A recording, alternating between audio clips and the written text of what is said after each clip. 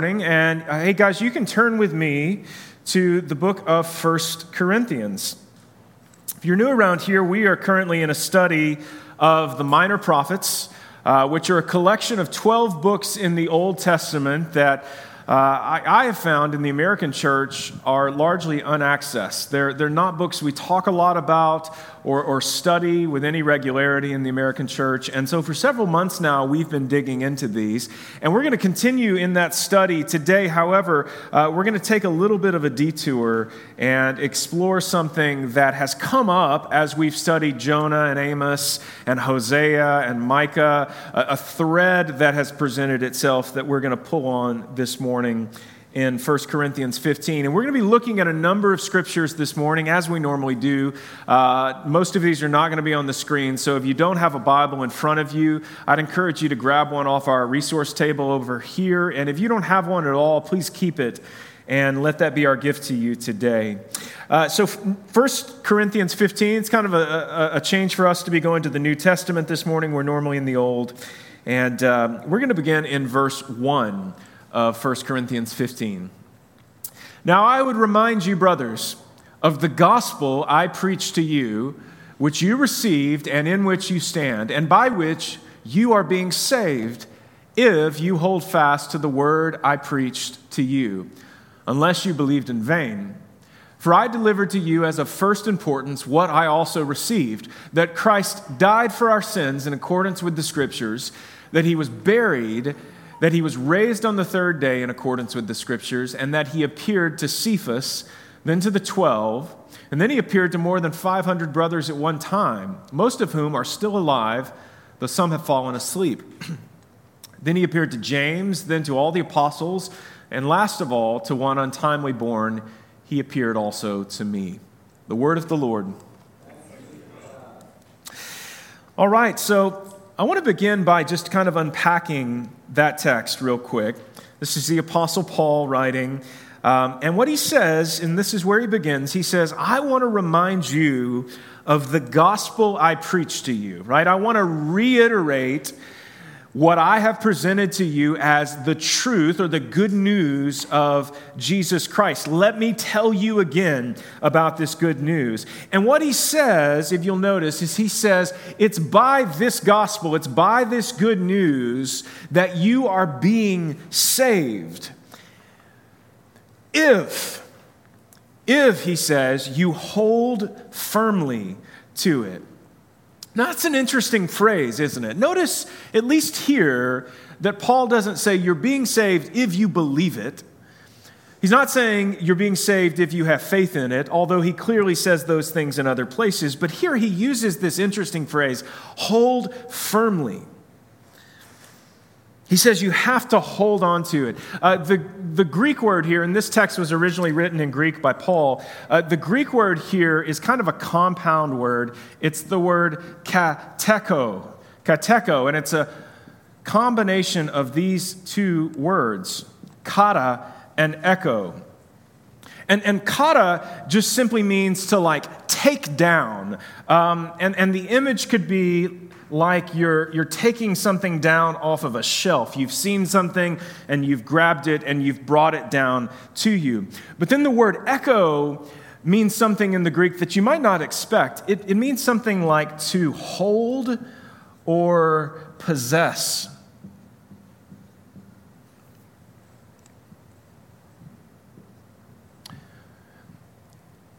The word echo in our English language, even though it comes from the Greek, it actually comes to us from Greek mythology, right? Because in Greek mythology, there is a woodland nymph named Echo who is cursed by the wife of Zeus, and she can only repeat the last words that she's heard, like her beautiful voice is taken away from her.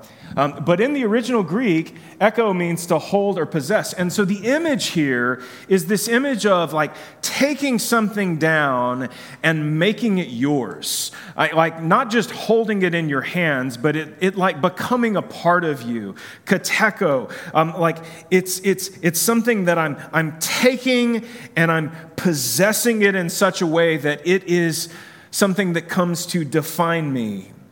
Right? So Paul's literally saying, by this gospel you are saved if you have truly taken it and possessed it, if you have held to it as true. The language that we use often around here is that the gospel should be the orienting center of our lives. Like it is the thing that everything else should revolve around. And yet so often in American Christianity, it's an add-on, it's a hobby, but we're saying that the true gospel is something that should radically reshape the whole of your life. And so that's something that this word kateko is getting at. Now, don't miss this. Look at what he says here. He says, otherwise you have believed, there's that word, you have believed in vain. So he's saying that somehow you can believe something and yet not kateko. Somehow you can believe in vain.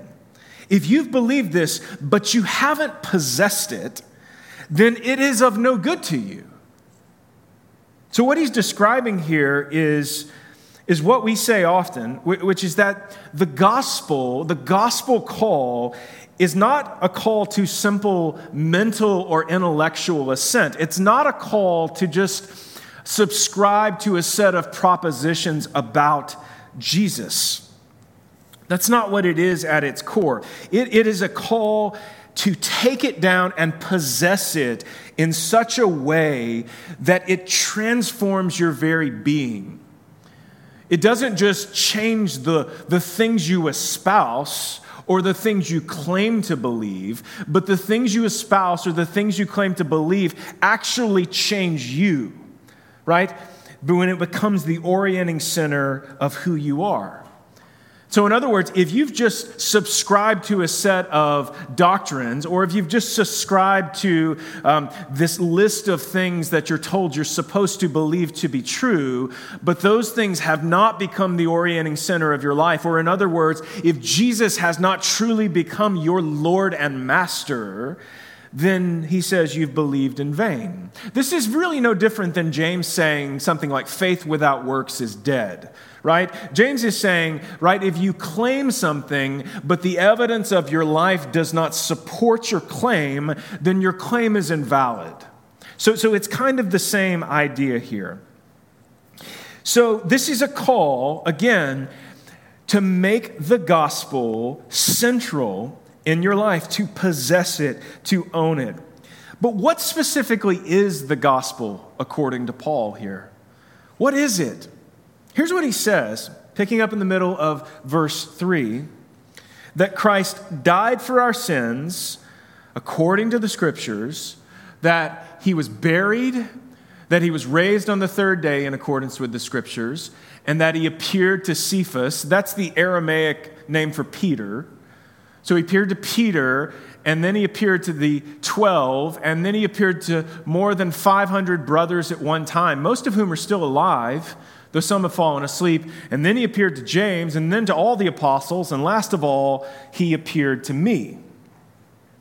So Paul says that the gospel that he's given to the church in Corinth is that Christ died, that he was buried, that he rose from the dead, and that he appeared to all of these people, hundreds of people, he says. Some of them were apostles, more than 500 brothers at one time. And here's what's so compelling about some of this. He says some of these people are still with us. Like some of these witnesses to the resurrected Christ are still around and can testify to what they saw. So that's deeply compelling. But watch closely. He's not saying that the gospel is simply that a man died and rose and appeared. He's saying that all of these things happen, quote, for our sins. They happen for our sins. So incumbent in his message is the notion that his readers have sins, right? And that somehow Christ's death and resurrection are for those sins. The things that Jesus has done is for sin. In other words, the sins are the reason why Christ has died and risen. And taking and possessing the truth that Christ has died and risen somehow brings salvation. It brings transformation.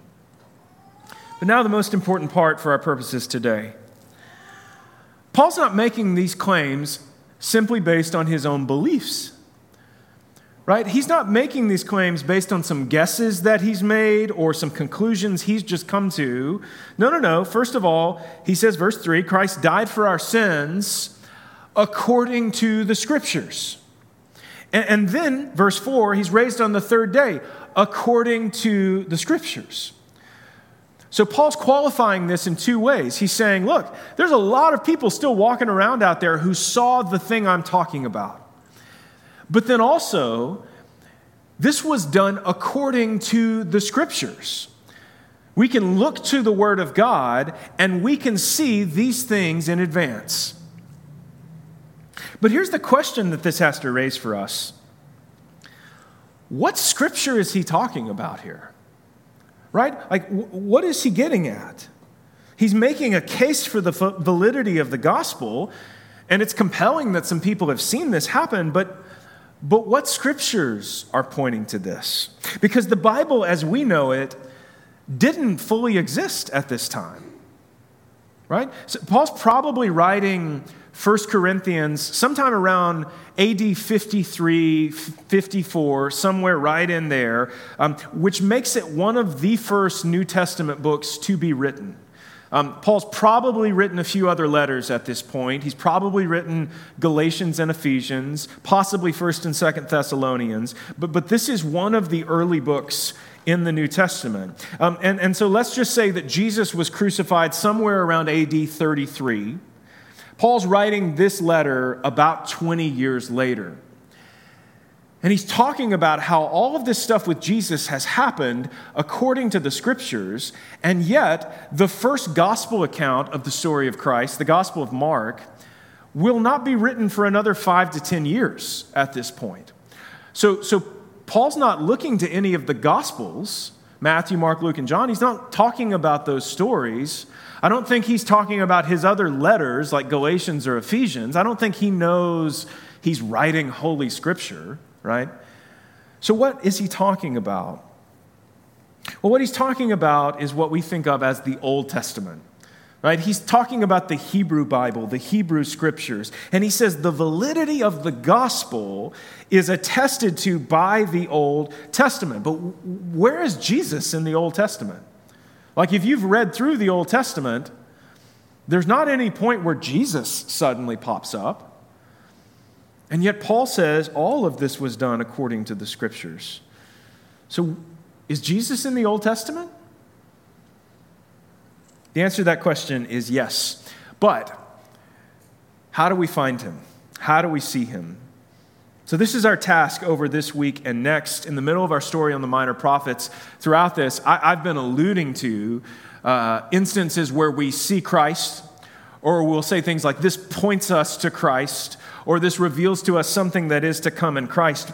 But learning how to more clearly see Christ in the Old Testament, particularly in the prophets we're studying, is critical, because if we don't see Christ correctly in the Old Testament, we can totally miss the message of the prophets. We can totally misunderstand what they're getting at. So we've got Paul's take on the matter here. Like, he clearly believes the Old Testament attests to the truth of the gospel. But what does Jesus have to say? What does Jesus say about himself? That's where we're going to spend the rest of our time today. And then next week, we're going to consider what the Old Testament has to say specifically about Christ. And so what we're going to do this morning is we're going to look at 3 moments in the story of Jesus where he tells us that the Old Testament is attesting to who he is. And so the first we're going to look at this morning, we won't have this on the screen, but turn with me, Luke chapter 4. Luke chapter 4, we're going to begin in verse 16 of Luke 4. This is early on in the story of Jesus, and so that's why we begin here. Luke 4, beginning in verse 16, it says, "And he came to Nazareth, where he had been brought up, and as was his custom, he went to the synagogue on the Sabbath day, and he stood up to read. And the scroll of the prophet Isaiah was given to him. And he unrolled the scroll and found the place where it is written, "The Spirit of the Lord is upon me, because he has anointed me to proclaim good news to the poor. He has sent me to proclaim liberty to the captives and recovering of sight to the blind, to set at liberty those who are oppressed, to proclaim the year of the Lord's favor." And he rolled up the scroll and gave it back to the attendant and sat down, and the eyes of all in the synagogue were fixed on him. And he began to say to them, "Today this scripture has been fulfilled in your hearing." All right, so we begin here at the beginning of Jesus' ministry. In Luke's gospel, Jesus is baptized by John the Baptist, and then he immediately goes into the wilderness to be tempted by the devil. And then from there, he goes to Nazareth and enters the synagogue in Nazareth and stands up and reads these words from the prophet Isaiah. And at this time, services in the synagogue were not all that different from our service this morning. There would have been singing, there would have been prayer, there would have been obviously the reading of Holy Scripture, and there probably would have been some sort of a homily or sermon as well that took place. And so I don't know that we would have felt totally discombobulated had we been there at the time. But Jesus does a remarkable thing here.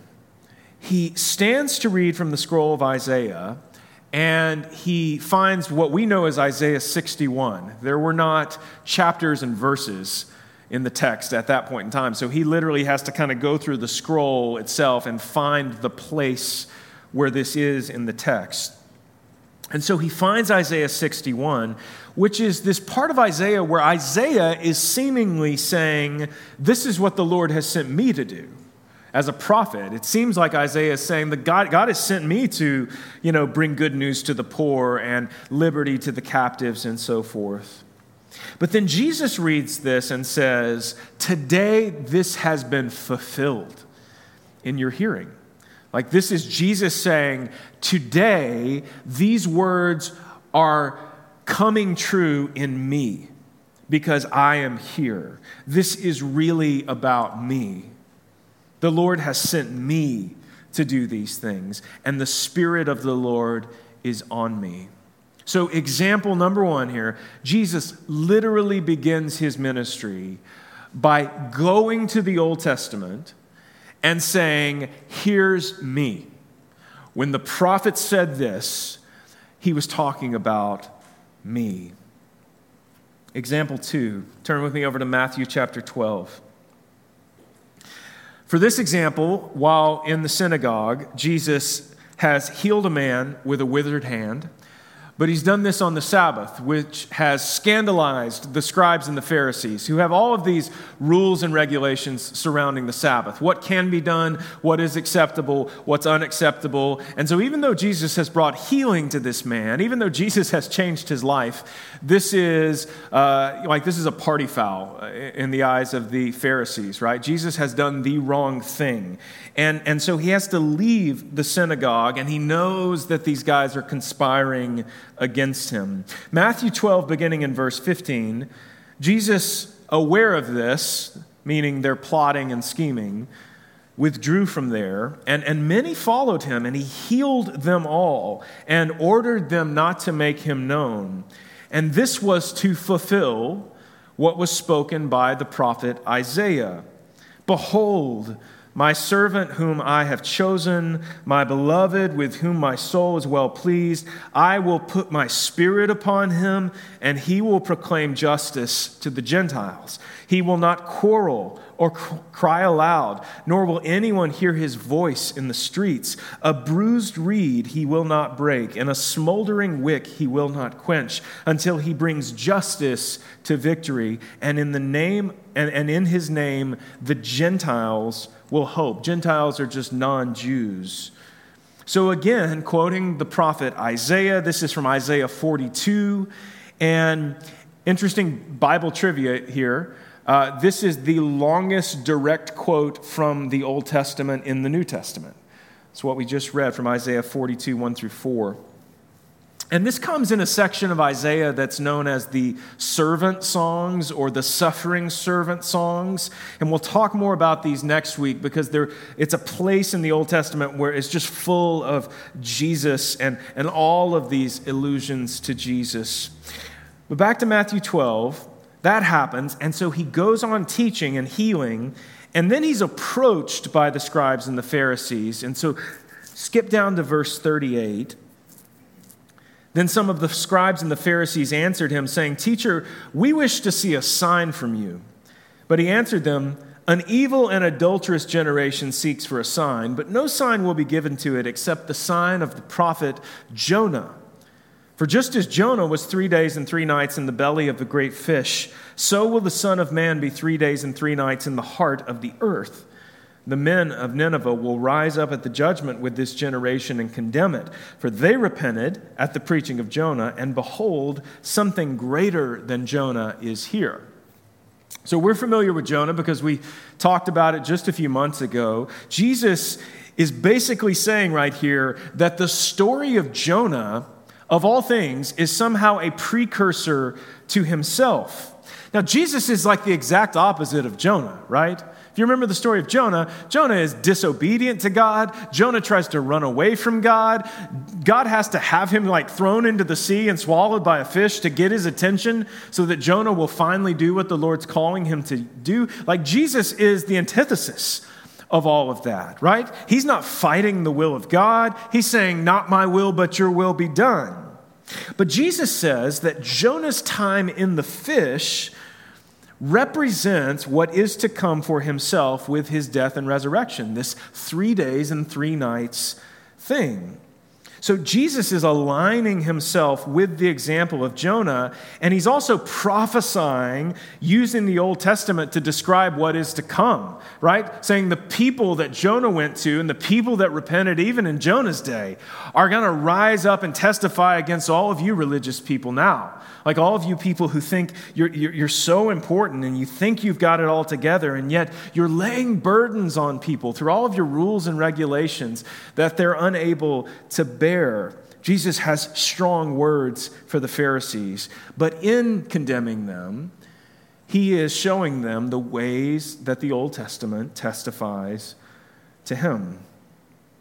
And all right, final example, example 3, probably the most famous. Turn over to Luke 24. This is what's known as the road to Emmaus. Luke 24. This scene takes place following the resurrection of Christ. Mary Magdalene sees him at the tomb that morning. She goes and tells the other disciples. And then later in the day, some men are traveling to a village called Emmaus that's near Jerusalem. And as they're traveling, they're talking about everything that's happened with Jesus. And so we get the sense that while these men may have not been a part of the 12 disciples, they're followers of Jesus. And as they're traveling, Christ pulls up alongside them and walks with them, but they don't recognize him. So pick up in verse 17 of Luke 24. And he said to them, "What is this conversation that you're holding with each other as you walk?" And they stood still looking sad. And then one of them, named Cleopas, answered him, "Are you the only visitor to Jerusalem who does not know the things that have happened there in these days?" And he said to them, "What things?" And they said to him, "Concerning Jesus of Nazareth, a man who was a prophet, mighty in deed and word before God and all the people, and how our chief priests and rulers delivered him up to be condemned to death and crucified him. But we had hoped that he was the one to redeem Israel. Yes, and besides all this, it is now the 3rd day since these things happened. Moreover, some women of our company amazed us. They were at the tomb early this morning, and when they did not find his body, they came back saying that they had seen a vision of angels who said that he was alive. Some of those who were with us went to the tomb and found it just as the women had said, but him they did not see." And he, Jesus, said to them, "O foolish ones, and slow of heart to believe all that the prophets have spoken. Was it not necessary that the Christ should suffer these things and enter into his glory? And then notice verse 27. And beginning with Moses and all the prophets, he interpreted to them in all the scriptures the things concerning himself. So when it says beginning with Moses, that's another way of saying going all the way back to the book of Genesis, going all the way back to the beginning of the Hebrew Bible, because the Torah, the first 5 books of the Bible, Genesis, Exodus, Leviticus, Numbers, and Deuteronomy, are traditionally believed to have been written by Moses. So beginning with Moses, going all the way back, Jesus unpacks for these guys how all of the prophets testify to him. And then immediately after this, just a few verses down, starting in verse 44, Jesus vanishes on these guys, which had to have been strange. And then he appears to the disciples, verse 44, and then he said to them, the disciples, "These are my words that I spoke to you while I was still with you, that everything written about me in the law of Moses and the prophets and the Psalms might be fulfilled." So we're getting even more specific here. Then he opened their minds to understand the scriptures and said to them, "Thus it is written that the Christ should suffer and on the third day rise from the dead." That sounds a lot like what Paul was saying to the church in Corinth.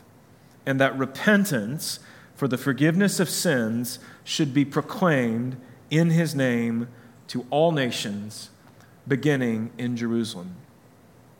So don't miss that trajectory. Jesus opens the disciples' minds to understand the scriptures. And then he says, now that you understand that, you understand that it was necessary for me to experience everything that I've experienced, to do everything that I've done, not just because I chose to or decided to, but also because all of the prophets and the law of Moses and the Psalms, all of these things have been testifying for hundreds of years about me and what I will do. And so here's the point. This is what Paul was saying. This is what Jesus is doing here. When we're asked to believe in the gospel, the good news of Christ, God has gone to tremendous lengths to prove to us the truthfulness of the claims we're being asked to subscribe to. Not just because they're good things to subscribe to, or they're moral things to subscribe to, or they might make you a better, nicer, kinder, more loving person, right? No, it's more than this. It's so that, Jesus says, so that your sins can be forgiven.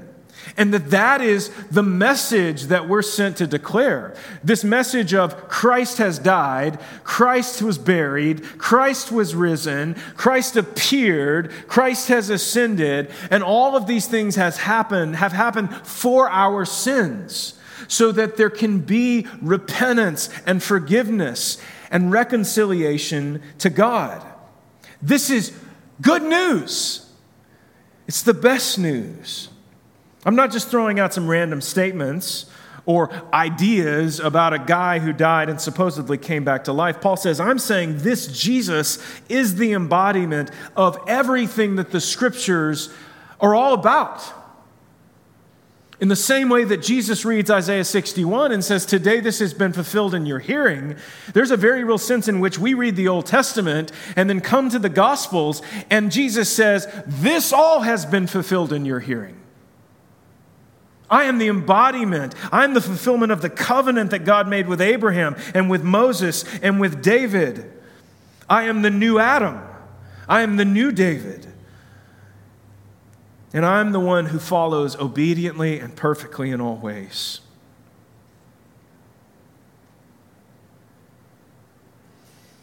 He is the Messiah. And because he fulfills all that the scriptures say, we believe that there is salvation to be found in him. And I'm constantly amazed by people who have formed negative opinions about Jesus, but have not really engaged with the Bible at all. I don't know how many of you have had this experience of like maybe growing up in the church or around the church and hearing all of these things about Jesus, but then like actually reading the Bible for yourself and coming to a greater understanding of what's actually in the book. What's amazing to me is that the claim we're making with the gospel is that this is of eternal significance to everybody. And there are people who have subscribed to that claim and yet haven't really engaged the scriptures on their own. They're taking it at face value. They're taking it based on maybe what they've heard from other people who they respect. And in the same way, there are other people who are denying it completely and yet also haven't really explored it for themselves, haven't really dug into it. There's a really fantastic apologetics course called Alpha. And in that course, the place where they begin is just with that question. Like, chances are you've arrived at some kind of a conclusion about Jesus, either yes or no, or I don't know, or none of that stuff is real. You've arrived at some kind of a conclusion about that, but it's quite possible that you really haven't devoted a whole lot of time or mental or intellectual energy to actually exploring the validity of any of it. You've just arrived at some kind of a decision based on a feeling or something you think or something negative you heard or positive that you heard at some point, but yet you haven't really explored it for yourself. And if there's even an offhand chance that this is of the eternal significance that we say it is, don't you like owe it to yourself to explore it a little bit more fully? To like actually read it for yourself? To actually dig into it for yourself? I mean, when you do this, what you will find is that the Bible is incredible.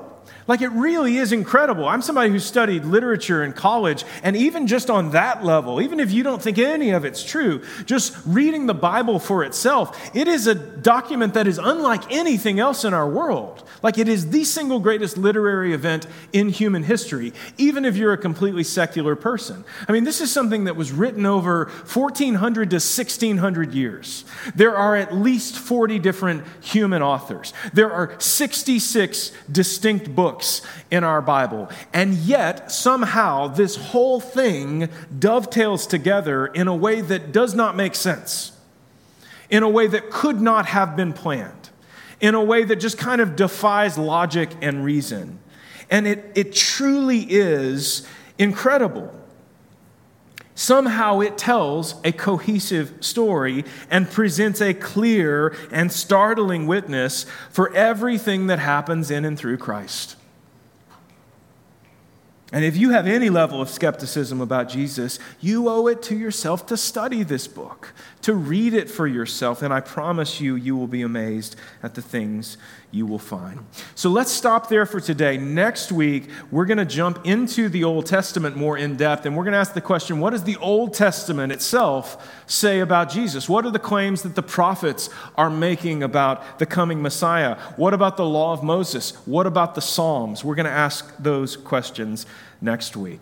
So let us go to God in prayer this morning. Father, we thank you for the truth of your word. We thank you for a chance to engage your scriptures this morning. And we pray, God, in the words of James, that we would not simply be hearers of your word, but that we would be doers. Father, I pray that we would take heart this morning in the intricacy of Scripture, in the way that it is interwoven together, God, that you would just knit into our hearts a sense of confidence in the validity and truth of the gospel. That we would take heart at the fact that Jesus has died and risen because we recognize that he has done that for our sins so that we can be forgiven and reconciled to him. And yet, God, help us to not just be people who claim those things. Help us to be people who truly live those things, who truly have experienced being born again, who have experienced the old man coming off and the new man of Christ coming on, Father. Change our hearts so that we might also go and declare this message and live this message in our world. We thank you. It's in your holy name we pray.